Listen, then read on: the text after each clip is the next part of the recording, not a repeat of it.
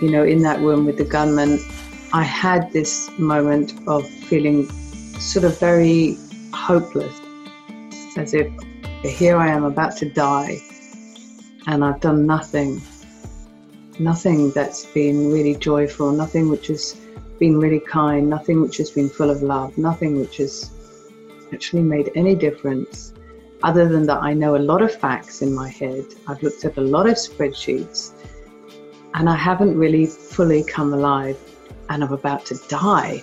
It was just this moment of kind of, no, please, no. I really don't want it to end before I've got a chance to actually get on with what I'm supposed to do. And then I had a very strange experience afterwards of this powerful feeling of compassion towards my hostage taker and the whole circumstance. And it made me realize that the capacity for kindness is huge.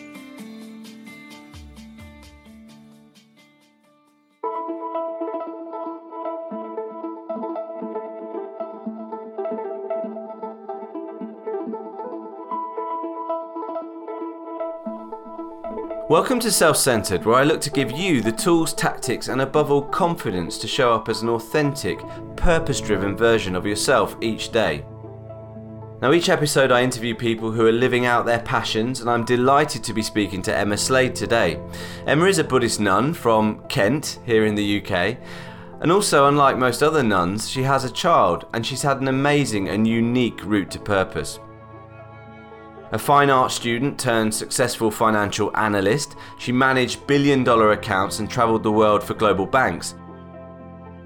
The turning point for her came at gunpoint, where she was held hostage in a hotel room in Jakarta. She says at that point her whole life flashed before her eyes, and all she could think about was how little she felt she'd achieved, how unfulfilled she felt, and how much more she felt she had to do with her life. And that realisation has spurred massive life changes. Given her renewed purpose and action. She's taken her vow, she's entrepreneurial, she's set up and run her own charity, written a popular book and TED Talk. And I think it's that unique context that she can give us as someone who's had a corporate career and come out the other side to do something that really fulfills her personally. We talk about the fact that it doesn't have to be huge life-changing events like hers that move you towards fulfillment. She talks about identifying and carving out a bit more time to do things that make you happy each day. Gardening, playing with kids, practical advice we can all begin to implement as we spend more and more of our lives at home. Now, I have to say I found it an interesting dichotomy actually between Emma the mother from southeast England and Emma the nun. At one point she talks about learning the art of patience from parenting much more than you could ever do through Buddhist teaching. And yet she's also found it necessary to dedicate her whole life to Buddhist practice. I started as ever by asking Emma exactly what purpose means to her. I think without purpose, one doesn't arise from sleep with a feeling of joy and a wish to grasp the day or seize the day, as that phrase goes. I think some sense of clarity about what you want to do with the time that you have. That's what purpose is. And then putting it into action, that's what brings the fulfillment, the sense of living with integrity. That means you can sleep comfortably at night. Your story is very, very unique and very close to my heart, if I'm totally honest. I feel like the older I get, the more drawn towards Eastern I won't call it religion, Eastern philosophy I get. I do have my father's a Hindu. You are clearly someone like me who's been born and brought up in the West, in the UK. And in terms of purpose and what you've just said, would you clarify that for us? The purpose, and you mentioned having integrity and every day doing something that makes you feel that you have integrity and you're clear in that. Was that not the case before in your life, before you found your calling, your path as a Buddhist nun? Was that not the case then? And if it wasn't, how have things changed now? Oh, there's many things I could say to that apparently simple question. From a personal level, when I look back, you're right, of course, because when we're involved in things and we're doing things and getting things done, we feel very purposeful. When I look back, though, now at my days as a, high-flying financial analyst, very, very important, let's get it done. From my perspective now, it feels as if I was running around trying to sort out the confusion. There just wasn't much clarity. I wanted to be very active. I wanted to be meaningful. I had a lot of energy. I wanted to feel like I was doing something in the world and I wasn't wasting my time. But actually, from my perspective now, it looks a little bit more like running around in quite a confused state. What I lacked was a clear path and a clear guide. And in having my teacher in Bhutan and having all the Buddhist studies and meditations that I do, I feel what I have now is a path and a guide. And with that, the energy that I had before, the wish to be involved and make something meaningful of my life, then it became much clearer. Whereas before it was a little bit like, when you have a young child and they're just full of energy and they just keep kind of bashing things because they've got all this energy and they want it to make a difference, but they don't really know what they're doing with themselves. It's a bit more like that. A lot of people might be listening to this, and I'm always conscious of actionable stuff that the audience can take. And I'm conscious of the fact that you and I are very interested in Buddhism, you much more so than me, and you've obviously studied it and you have a guide and you're a nun and you've committed yourself to it. But what for people listening who are in the situation you were in, to all intents and purposes, a success story, traveling the world, doing big deals, big trades, being a corporate success, and you've got that ability to look back on that with context, and you say, actually, I was a bit like a toddler running around, smashing things like a whack-a-mole almost. People might have that kind of feeling within that there's something of that nature going on. But as you've said, it takes context to really make that concrete. What can you say with that context to people, the millions of people who are in that situation and maybe have a niggle? Okay, so even in that circumstance, obviously out of those circumstances came the situation that I'm in now. All right? I don't know if I would have been in this situation now without having experienced that. So first of all, it's not all hopeless. And from a Buddhist point of view, the capacity to be a peaceful person and a kind person is always there. You may not see it, but it's always there. And all it would take is somebody one of those people running around like toddlers. Never sounds a bit rude, but it is fairly accurate. Even in a toddler, you might see them suddenly decide to give their friend a lollipop, right? Suddenly they're very kind, out of nowhere. You didn't even tell them to share, share. George, share, be nice, be kind hands. You said it like a million times. And then suddenly, they look with such kindness on their friend or a butterfly in the garden or whatever. And there's instinctive kindness is there.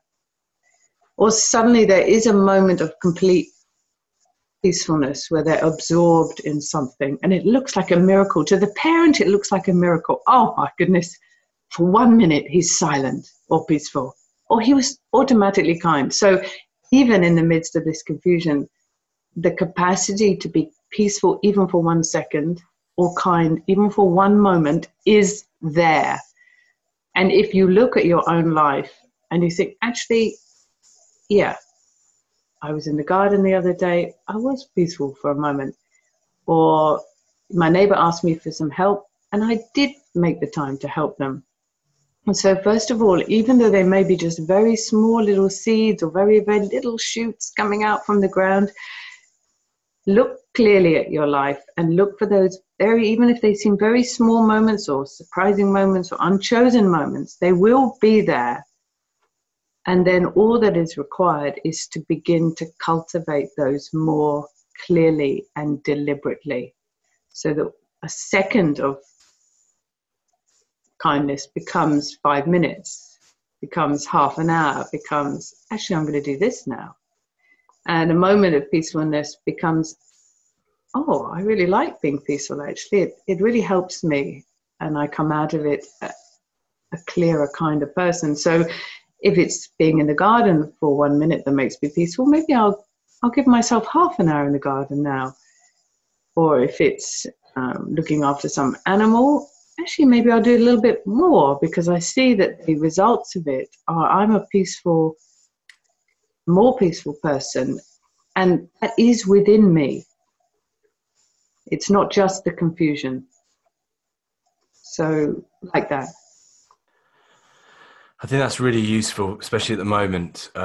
People have got more time at home. People are, maybe because they don't have to get involved in the commute, automatically gaining hours back in their day.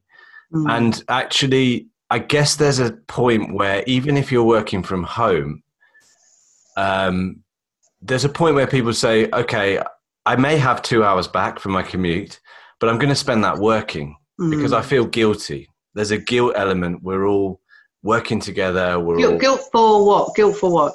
Well, this is the question.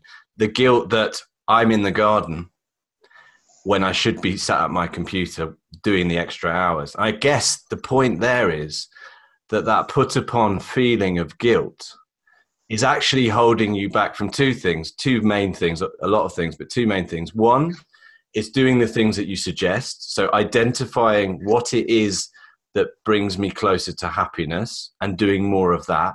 And the second thing, which is counterintuitive, I guess, when you've got that set put upon guilt, is I am more effective in my day-to-day work if I take that time out, because I am nourishing myself. I am spending time doing things that build me up, therefore I can give more. So that kind of guilt, you pick me up on that. Can we... That feeling, I don't get that. I don't get the logic of your argument there. Yeah, so okay, so let's just look at this, right? So you've told me that people previously had to sit in a train or something for 2 hours, right? And now they don't have to do it. But now that 2 hours has turned into something that generates guilt in their mind. Is that what you're saying? I'm saying that they've got 2 hours back in their day that they didn't have. And I'm saying that I would use that to do what you're suggesting. I would find the thing that makes me happy, whether it's gardening, walking, being in nature, riding my bike, whatever it is. And I would insert that into my day, maybe at 11 o'clock, maybe at 3 o'clock, those periods where we naturally start to feel a bit tired. I would insert those times for me to become closer to things that I know nourish me and build me up. Okay. What I actually think happens is people just work longer in this being at home. Yeah. Okay. And if they are doing that, they've probably realized by now it may not be super successful. So they may have hit a brick wall with that, a bit like on a marathon at whatever it is, 17 miles or something. Because you probably can do that for a while, to be honest. But around now, people probably are realizing, that's not actually going that great, actually. As a human, what I would say is, from my own small experience, is that finding the right pace for you, finding the right balance between being very energetic and resting, I've been doing and being, finding the right pacing for that goes well for you and brings out the best in you. What I'm hearing is that people have a greater opportunity to find that at this time. Because you said they had 2 hours back. So presumably they have the amount of work they have to do, but what you're telling me is they have a longer period of time in which to achieve it. That means that they have greater opportunity to find the right pace and way for them. Maybe if they make that a clearer objective to find that out, then that maybe is a good approach, I think. Interesting. Do you think that and you were in finance, not shy of working every hour God sends, I'm sure. Yeah. Do you, as someone who has had a big change in life and you looking back, and I'm really fascinated with this ability that you have, which I think is pretty unique, to look back at the way most of us in the West live with different eyes. And that's why I'm kind of like a dog with a bone, and I really want to mine that within you and really get your perspective. Do you feel that drive to work all hours and that feeling that and you know, someone the other day was talking to me about their brother who works in the city, and during being furloughed had realized that he'd spending time with his kids who are now teenagers, and he'd missed their growing up, which breaks my heart. And I think is family is crucial to human development and human potential, and being close to family. But this drive that we have to work, and sometimes often at the expense of what's good for us as human beings. With your eyes now, with your perspective now, and as someone who did that, where does that come from? Why have we got that drive, even if it's not the best for us and our families? Why do we do it? Oh gosh, I mean, I don't know, and I think that's going to be different for different people depending on their psychological makeup and their previous experience. So I can only talk personally on this point. So for me personally, my drive, because if you recall, my career as a financial analyst came not long after the death of my father, and I was very driven to stand on my own 2 feet and kind of make him proud of me, in a sense, you know. And I was quite driven by being a female in a more male-dominated industry and kind of showing them, I don't know, something. I don't know what, but something. So I had those things going on in me. I think something to prove, I don't know, to myself or others. I wanted to prove something. And that had very much come out of the pain and grief of losing my father. So that's the psychological makeup, I think, that was driving me. And that won't be the same, you know, for everybody. I felt personally very comfortable being at work, and I hadn't really developed other parts of me to feel so comfortable doing other things. I just didn't feel that comfortable being super sociable. I didn't really have a huge amount of hobbies. Work was where I felt most comfortable. So when I look back, I see kind of quite a one-sided person, not a fully three-dimensionally developed person from the perspective that I see now. And I'm just so pleased that various events came along that forced me to fully develop more sides of myself rather than just the work being. I'm just grateful that happened, really. Let's talk about that, because you had a major intervention, and for people who don't know, you were kidnapped, and this is not the kind of personal intervention that you'd wish on anyone, albeit as I've read, you've said so much good has come out of it for you, and so much learning. Most people aren't going to have an intervention like that in their lives. I wouldn't recommend it. It's not like a workshop I'm going to start putting out there. Mindfulness plus being taken hostage, the benefits thereof. Yeah. Stockholm Syndrome 101. I think, so most people aren't going to have that intervention, but I'd love to hear what that gave you, what you've learned about happiness from such an absolutely traumatizing experience, what your PTSD has taught you as well, linked to that. I'd just love to hear from the context of you just talking about someone who is one-dimensional to now being someone who is rounded with that tragic, the traumatic event in the middle. Just talk to us about the effects on you. Yeah, I guess, being held hostage had two pivotal moments for me. And the first one comes back to this idea of purpose, because, in that room with the gunman, I had this moment of feeling sort of very hopeless, as if here I am about to die and I've done nothing that's been really joyful, nothing which has been really kind, nothing which has been full of love, nothing which has actually made any difference other than that I know a lot of facts in my head. I've looked at a lot of spreadsheets, and I haven't really fully come alive, and I'm about to die.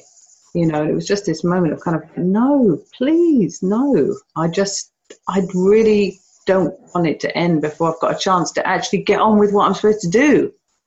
So that was the first moment. And then I had a very strange experience afterwards of this kind of very powerful feeling of compassion towards my hostage taker and the whole circumstance. It was a very strange experience, and it made me realize that the capacity for kindness is huge and way beyond what I'd ever imagined was possible, and certainly what I'd ever imagined was possible for me, because I didn't think I was a particularly kind person. I was very analytical and probably thought kindness was a bit of a weak waste of time, to be frank. So those two moments related to that incident had a big, big impact on me. And they're really the seeds of what I've gone on to develop, I hope. In terms of the PTSD, obviously PTSD, not an enjoyable experience. It's a bit like having mental reflux to the power of 100. And so I guess that recovering from the trauma, but then the memories of the trauma actually took in a way longer to recover from. The PTSD went on for a long time compared to the length of the incident, which is kind of weird, right? I think it showed me the power of the mind, how your mind can be your worst companion if there are things in it which are not working well, or if it is suffering from trauma. It doesn't matter whether you're sitting on a beach with a rainbow. If you're suffering from PTSD, the world will be like a living traumatic hell for you. So it showed me the power of the mind in a very clear way. And it also allowed me to realize that I wasn't going to be a victim, that I had to liberate myself from this circumstance I found myself in. What do I mean by that? I mean that certain people helped me after the incident. Professionals helped me. But ultimately, at some point, I had to decide to completely recover, and I kind of had to take that recovery into my own hands. And that's when I started doing a lot of yoga. I did a lot of breathing work, and I began to look more at meditation and the nature of the mind. And that's something that very much I had to end up driving. So I felt that whilst a lot of people in the first instance supported me in the initial stages of recovery, and I couldn't have helped myself at that point. I couldn't have done it without help. But to finish the job, I kind of had to start driving it. And so I also learned that. Are you happier now than you were before? I know that sounds like a trite question, but I wonder whether you went through an incredibly traumatic experience, you suffered with PTSD, you obviously didn't have any of those issues before you were held hostage, which is why I'm asking the question. Oh, yeah, no, of course. I mean, my whole definition of the word happiness is completely different now. But yes, I don't know if happiness is the right word really, but I feel very fulfilled. I feel very clear I'm on the right path, which comes back to that moment in the room where I suddenly realized how unfulfilled I actually felt and how much I didn't feel I had found the right path.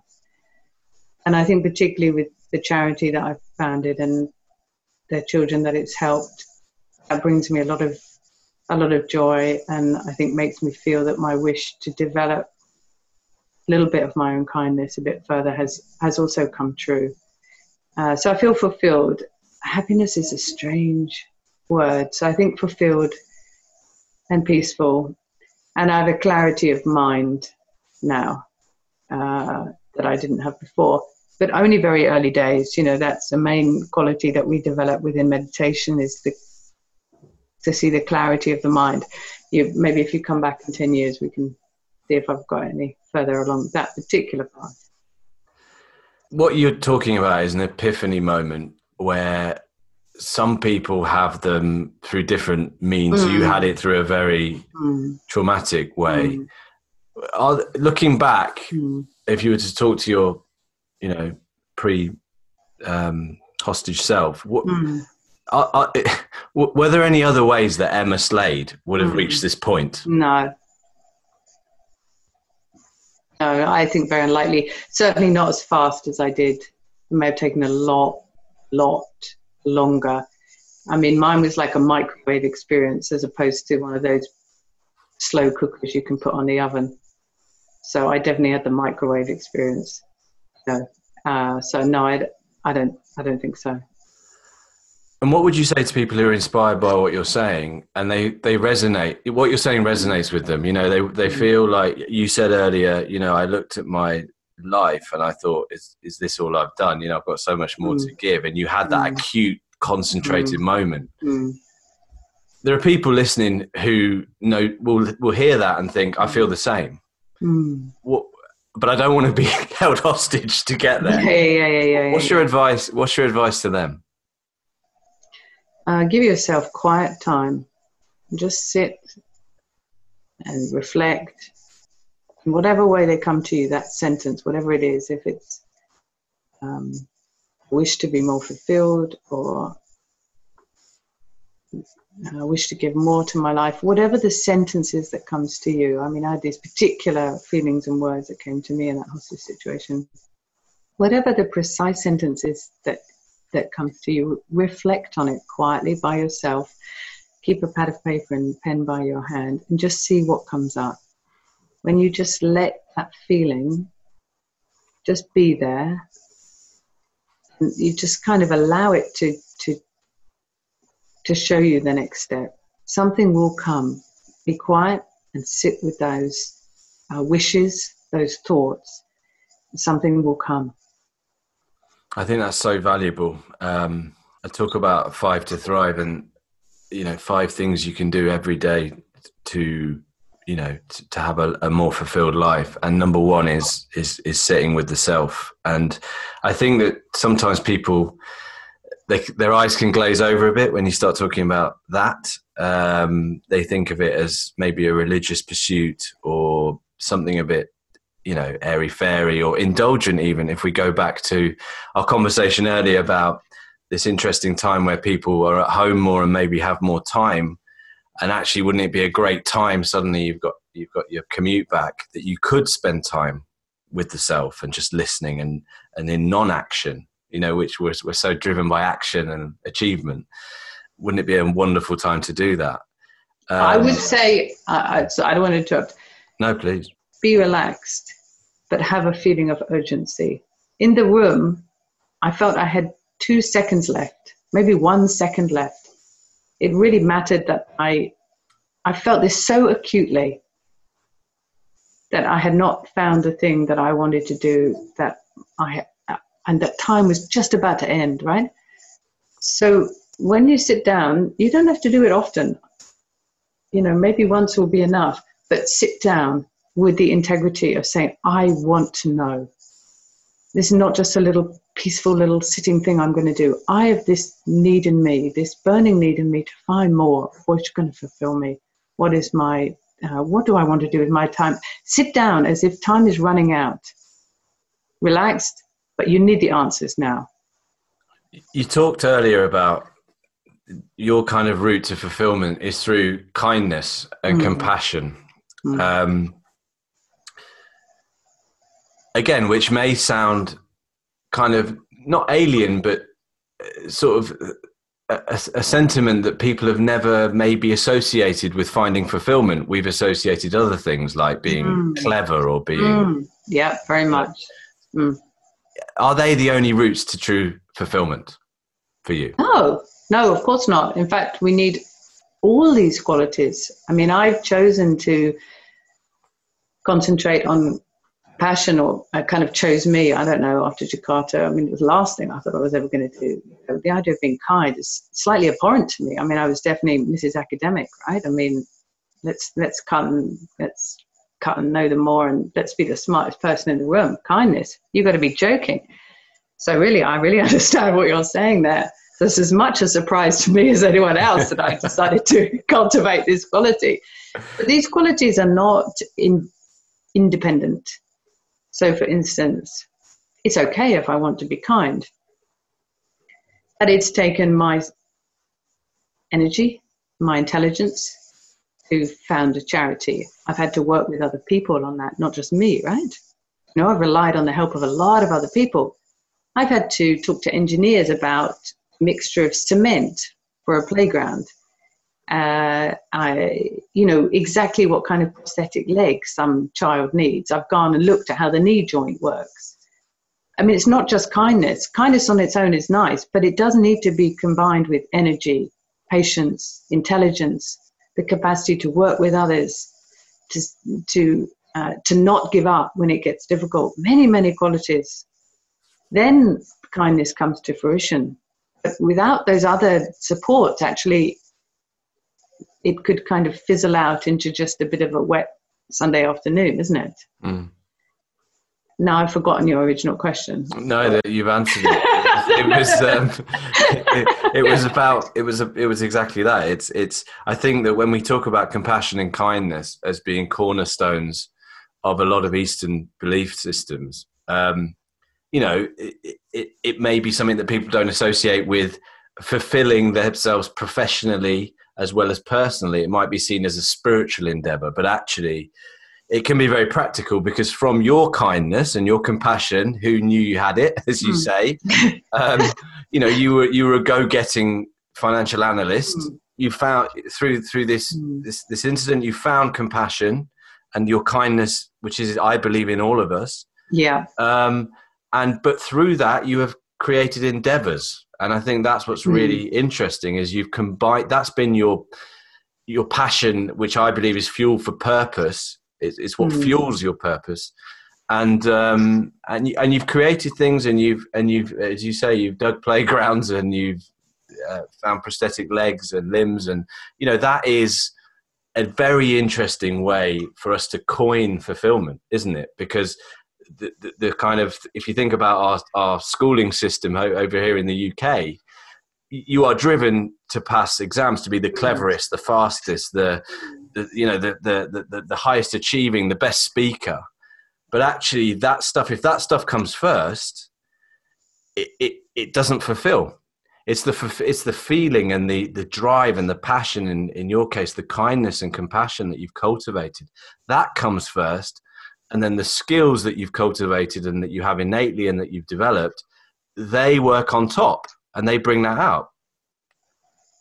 Yeah, but I'll be forever grateful for the schooling I had, the academic success I had, and what I learned in the city in terms of getting things done, managing projects, analyzing situations, having the confidence to go into a meeting with some school governors and ask the really difficult questions. Because when you're running a charity, certainly in the way that I run it, I want to know how every penny is spent. And, I've had to be surprisingly tough at making sure I know what's going on. Okay, we're going to give you a water filtering system, but if you don't change those filters every 6 months, then it's all going to go wrong. So, you have to go into you have to be able to combine kindness, the open-eyed and very pragmatic way of being in the world, to ensure that your kindness doesn't backfire or lead to some unskillful action. So I'm not, you talked about the looking back at where I started. I'm very grateful for the drive and the intelligence and the academic stuff that I had. It's led me to now. So I don't see it so much as a kindness versus other things. I think it's a gathering of talents that fully come to fruition. If I hadn't had that wish to analyze and pass exams or whatever it was, actually would have served me less well now in my attempt to run a charity, to be honest. So I just see it as a gathering of skills at different times. And then the question is, are they coming to fruition? And I think they're more coming to fruition now. So I see it. I see it more like that. I think.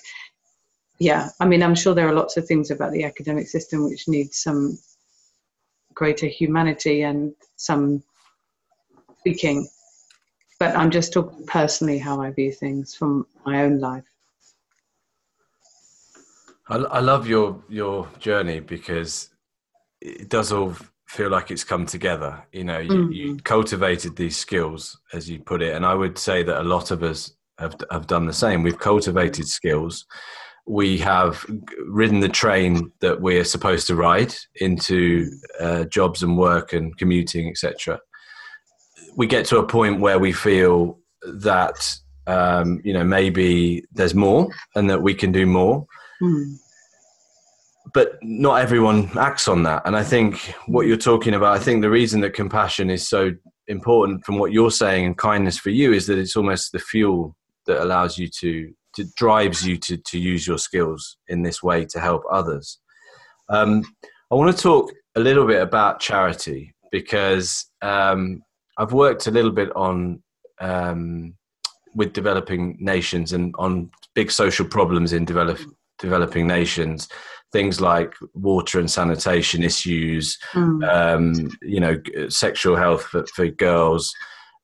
And I've been to developing nations, and I'm by no means an expert, but I've worked with experts and people who work with NGOs. As someone who is very much on the ground, and someone who's coming from a place of pure kindness and compassion, you haven't got an agenda.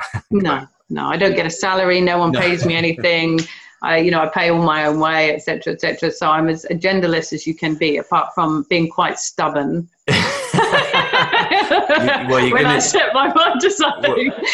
Well, you're exactly the right person to ask this question to, because I'm going to get warts and all with you here. Okay. I'm going to be very honest, and I'd love to know your personal view on this as someone who is on the ground without an agenda. I must admit to you that I get very. I think the kind word is frustrated. The truth is probably anger, and it's not a emotion that leads to anything good. But I get that emotion because when I go to these places, and I was in Africa last year and Asia, and I see the suffering, the open sewers, the girls, having to do backdoor abortions at the age of 16 because they're having to sell their bodies en masse, just to get the food to eat, just to get the money for food to eat. When I see that in developing nations, my anger is at the system that allows it to carry on, because we're talking about the vast majority of these countries. People are suffering, and I've seen it with my two eyes, and you have as well. When we try and help, we are treating the symptoms, not the cause. Do you ever share my frustration with that? And has that thinking ever occurred to you? And if it has, what's the best way to approach that? Because it's a very, very difficult problem. Apart from overthrowing governments, which doesn't work, I can't see a solution and to tackle the actual root cause of the systemic problems that we witness and we see the human effects of. Have you had any thoughts on that? Okay, a couple of things. It's a good question, a very real question. A couple of things. First of all, I was inspired by one girl with cerebral palsy in southern Bhutan. She really was the person who inspired me to take action. So a set of circumstances came together.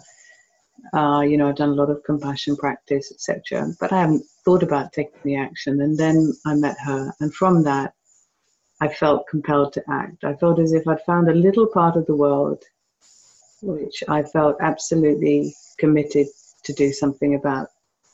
I didn't feel I wanted to tackle India or Africa or climate change or whatever. I just found a small particular part of the world that I felt this I'm going to do something about.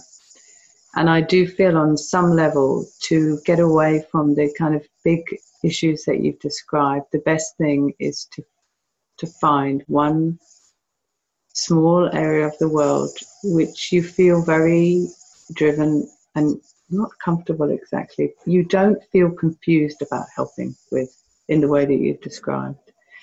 And do that, whatever it is, the animals, the environment, this country, that country. just near your home, a little bit away from your home, old people, young people, I don't know what it is.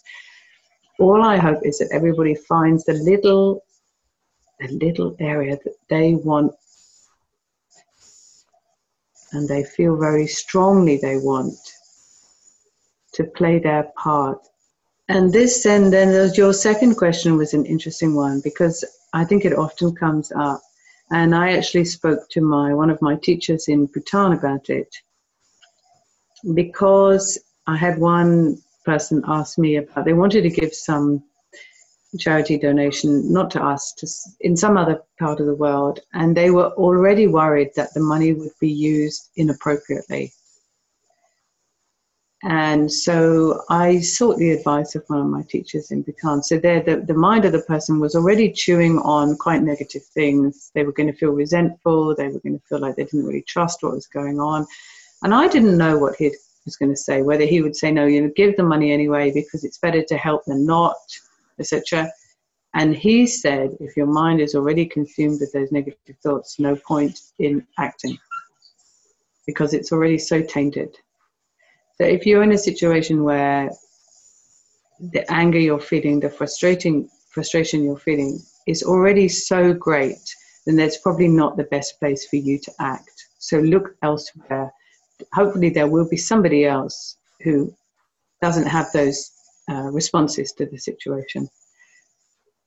So from a pure Buddhist point of view, we're always going to look at the mind that is in that situation. And when you describe a mind which is anger and frustration combined with the wish to do compassion, then something's not okay there.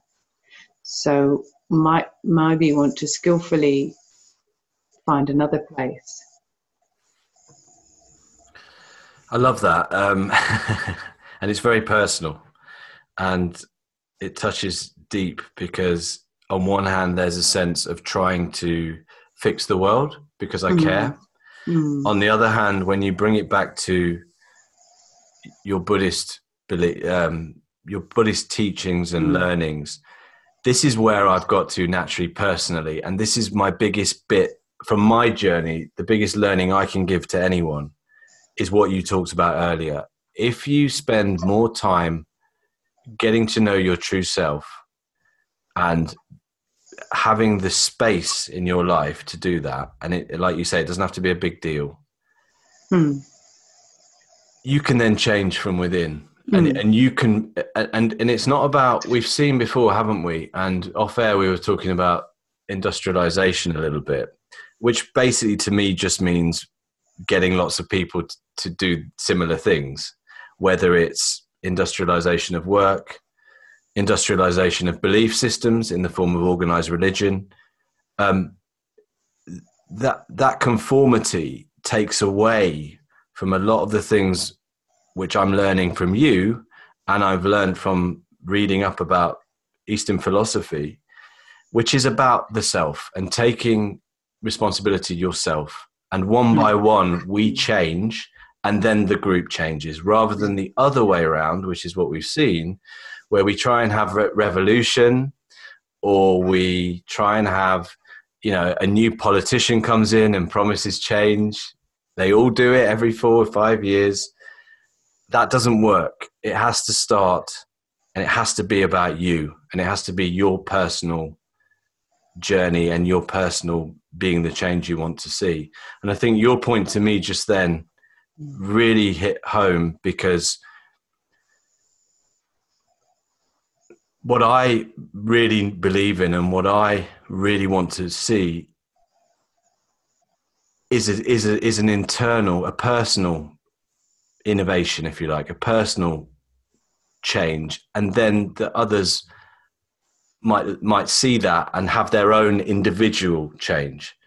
And that's why earlier I asked you about, is kindness the only path to fulfillment? Well, you said it isn't. And that's very interesting, because it's admirable for me to want to make change. And it's admirable for me to want to go in and see all this suffering and get very angry and try and overthrow the government.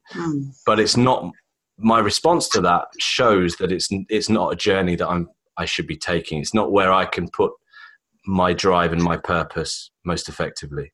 At this point, it's possible that as you grow and change, that you may be able to revisit those conditions with a more stable mind, and something may occur that you think, now I see how to help here. Before, all this caused me was anger. I couldn't see a way forward. It may be that then as you develop later, you could revisit similar conditions and have greater insight. Well, thank you for that. It means a lot. I want to wrap up by asking you about something we've both got in common. We are both parents. Yes. And this is something, I don't know how prevalent it is with Buddhist nuns to have children, but I would probably guess that it's not that common.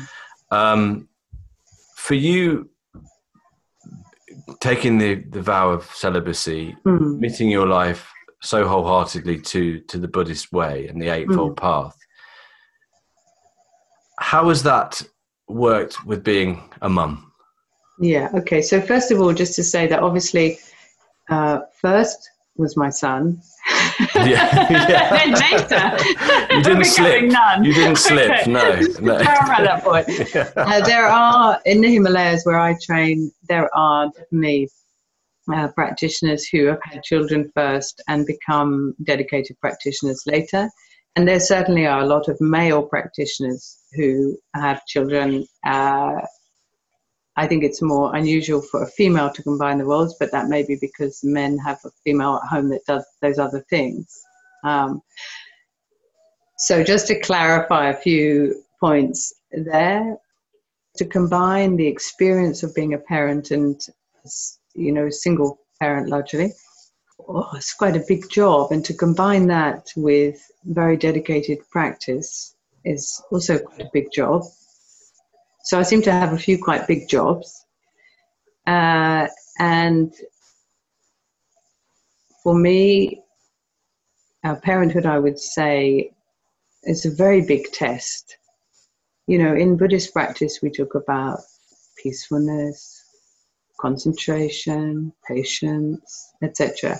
Well, if you want to really be tested in those qualities, the best thing to do is to have a child.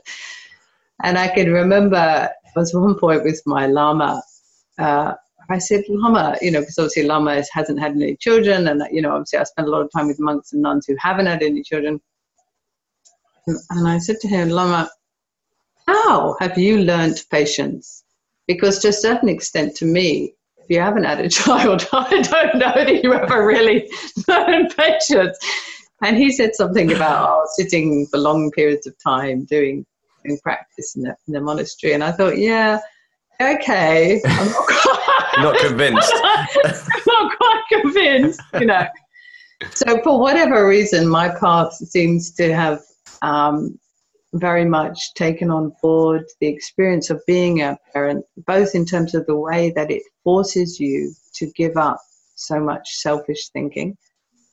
You just have to. You put another in front of you time and time again, especially when they're very little. Even though you're exhausted and sleep deprived, you get up when they call or whatever, These are huge kind of spiritually embedded moments. We may not see them as such, but I think I really see them as such. And so I think being a parent has just informed me a lot about the nature of spirituality. And I do feel that the role of the parent could be seen through the lens of spirituality in a far more precious way than it often is seen, to be honest. I mean, in practical ways, it's just meant that I've had to be incredibly disciplined in terms of doing practice and limiting the amount of practical things that I do. So you'll rarely find me near an ironing board, I would say. And So I've had to be clear about what I feel is important to do as a parent and what is not necessary, and what is important to do about practice, and in a way what is not necessary. Because if I'm going to do them both, I have to be quite clear about that. Given all the insights you've just explained from being a parent, is a vow of celibacy the best idea for someone dedicating themselves to spirituality? For me, yes. Not for everyone, but for me, yes. Because the mind, which is filled with desire for another, can become very hot and cold, up and down, like you, don't like you. Why haven't you done this for me? Many of those sorts of thoughts can come, which lead to a general confusion in the mind. I think from a personal perspective, though, what I would say is that from my situation now, what I think is really wonderful about two people being together is the support and the companionship and the sharing that comes from that. So although on the one hand, a significant relationship with another human can cause a lot of confusion and suffering, it does also offer the opportunity for something wonderfully human around companionship and support and trust. And from my perspective now, I feel I can see them far more clearly than I could before I was celibate. There's something about a human relationship which I can really appreciate now, which when I was able to have one, I couldn't really see very clearly. More good context. Yeah, we should definitely appreciate what we've got. And I think one thing to say on that is that I sort of cringed when I used the word spirituality, because for me, having grown up in a sort of, very strict religious household, and I have seen the benefits of organized religion. I've had great friends from it. It provided me with a great moral compass growing up. But I think that as I've got older, I think maybe for a few others, things like the word spirituality scare them off, because it feels like something that you attain, and that it's a long way away, and that it's a continual goal to do that, and it's very time consuming. What I've come to realize for myself is that as I've got older, you can't be anything but spiritual, because it's innate in us. And I feel like all I'm doing more and more now, to go back to your point of sitting and listening, is I'm just opening the door a little bit more every day to allow that to come through. It's not that I'm seeking something, it's that I'm uncovering something that's already there. Spoken like a true Buddhist, if I may say. Well, I was going to say, come over to our side. Well, it's an interesting point, isn't it? But do you on that point, and I know you only said that as a sort of throwaway comment, Yeah. You don't. Could you have done this journey without having the branding or the label of Buddhism? No, I couldn't have done it without my teachers in Bhutan. How to know how to go forward. You need somebody to light the way. Until you're much more advanced, it's very hard to self-direct. You're right, it is there, but you can't see it clearly. And for people who want to start that process but can't go to Bhutan, this starts with a personal practice that you were describing earlier. This starts from being able to do it from your own home, for being able to take time every day just to sit and to open and to listen. There are many ways. Put that forward. There's many ways, and I think you'll know from your Hindu background that from the yogic tradition there are 5 paths, right? There's a meditative path, a devotional path, a karmic selfless action path, a hatha yoga path, and a knowledge path.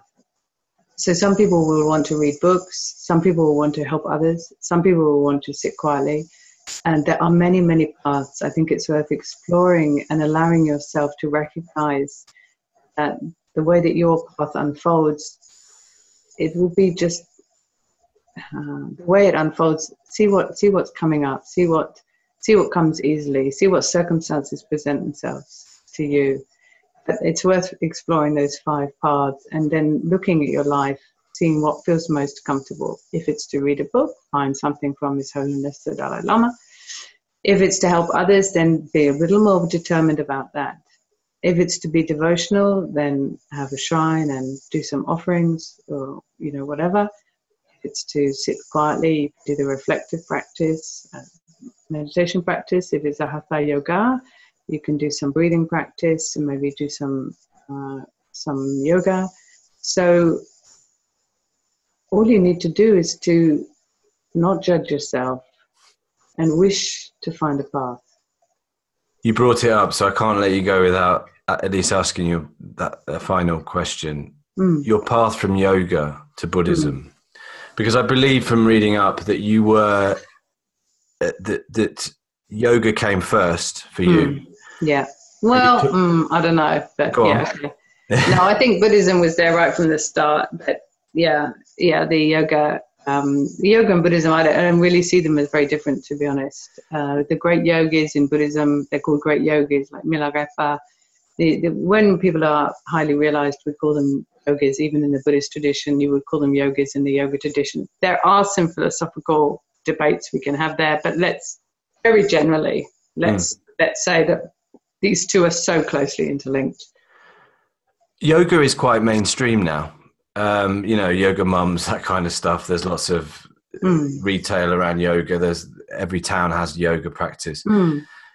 How can people get, I guess, if they're interested in yoga, and it's seen very much as a physical benefit with obviously mental, you do meditate at the end, Shavasana, and there is a little bit of... It's not meditation, but yeah. Right, sorry. Well, you have time where you are inactive and you are not doing anything at all except lying, which may be the only time people do that at the end of a yoga practice. But maybe it's not the reason people go, and sometimes that even gets skipped.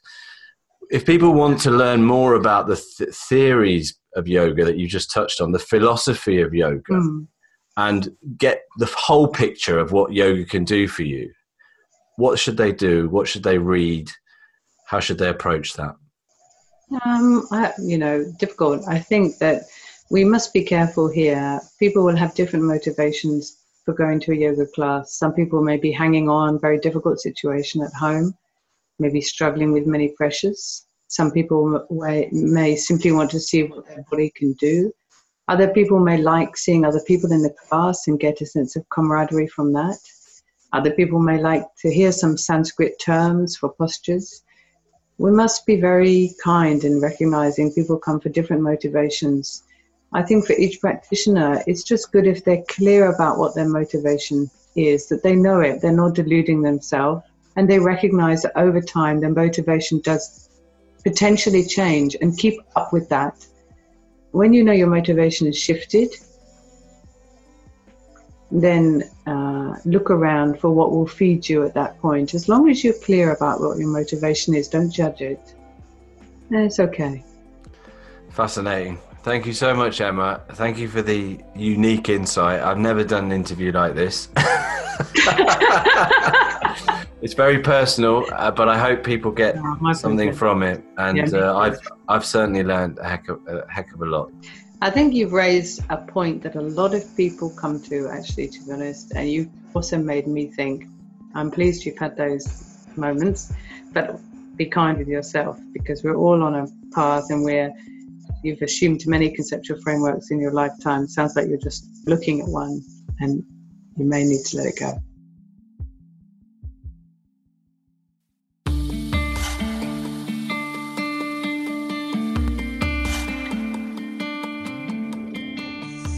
Hi, Rowan here again. I just wanted to ask a simple favour. Now, since I set out to do this podcast series, my ambition has always been to provide a new narrative, a different storyline that gives people permission to act on their own terms. A message that's perhaps counter to the accepted norms that maybe don't serve us. And I'm doing this because I believe, in fact I know, there are people who are unsatisfied with the way things work at the moment, what's expected of them, what's going on around them, what's going on in the world, what they need to do every day just to make a living and survive. Now, I believe that everyone has the right to live and work from a place of purpose, and so I'm trying to get this message out to the benefit of as many people who need to hear it as possible. So I wanted to ask you, if you find these podcasts useful, whether you'd be willing to recommend Self-Centered to just one other person that you think might benefit from listening this week. I'd really appreciate it. I hope they'll appreciate it. I hope you'll feel good for doing it. And I'd just like to thank you again for listening and supporting the series so far.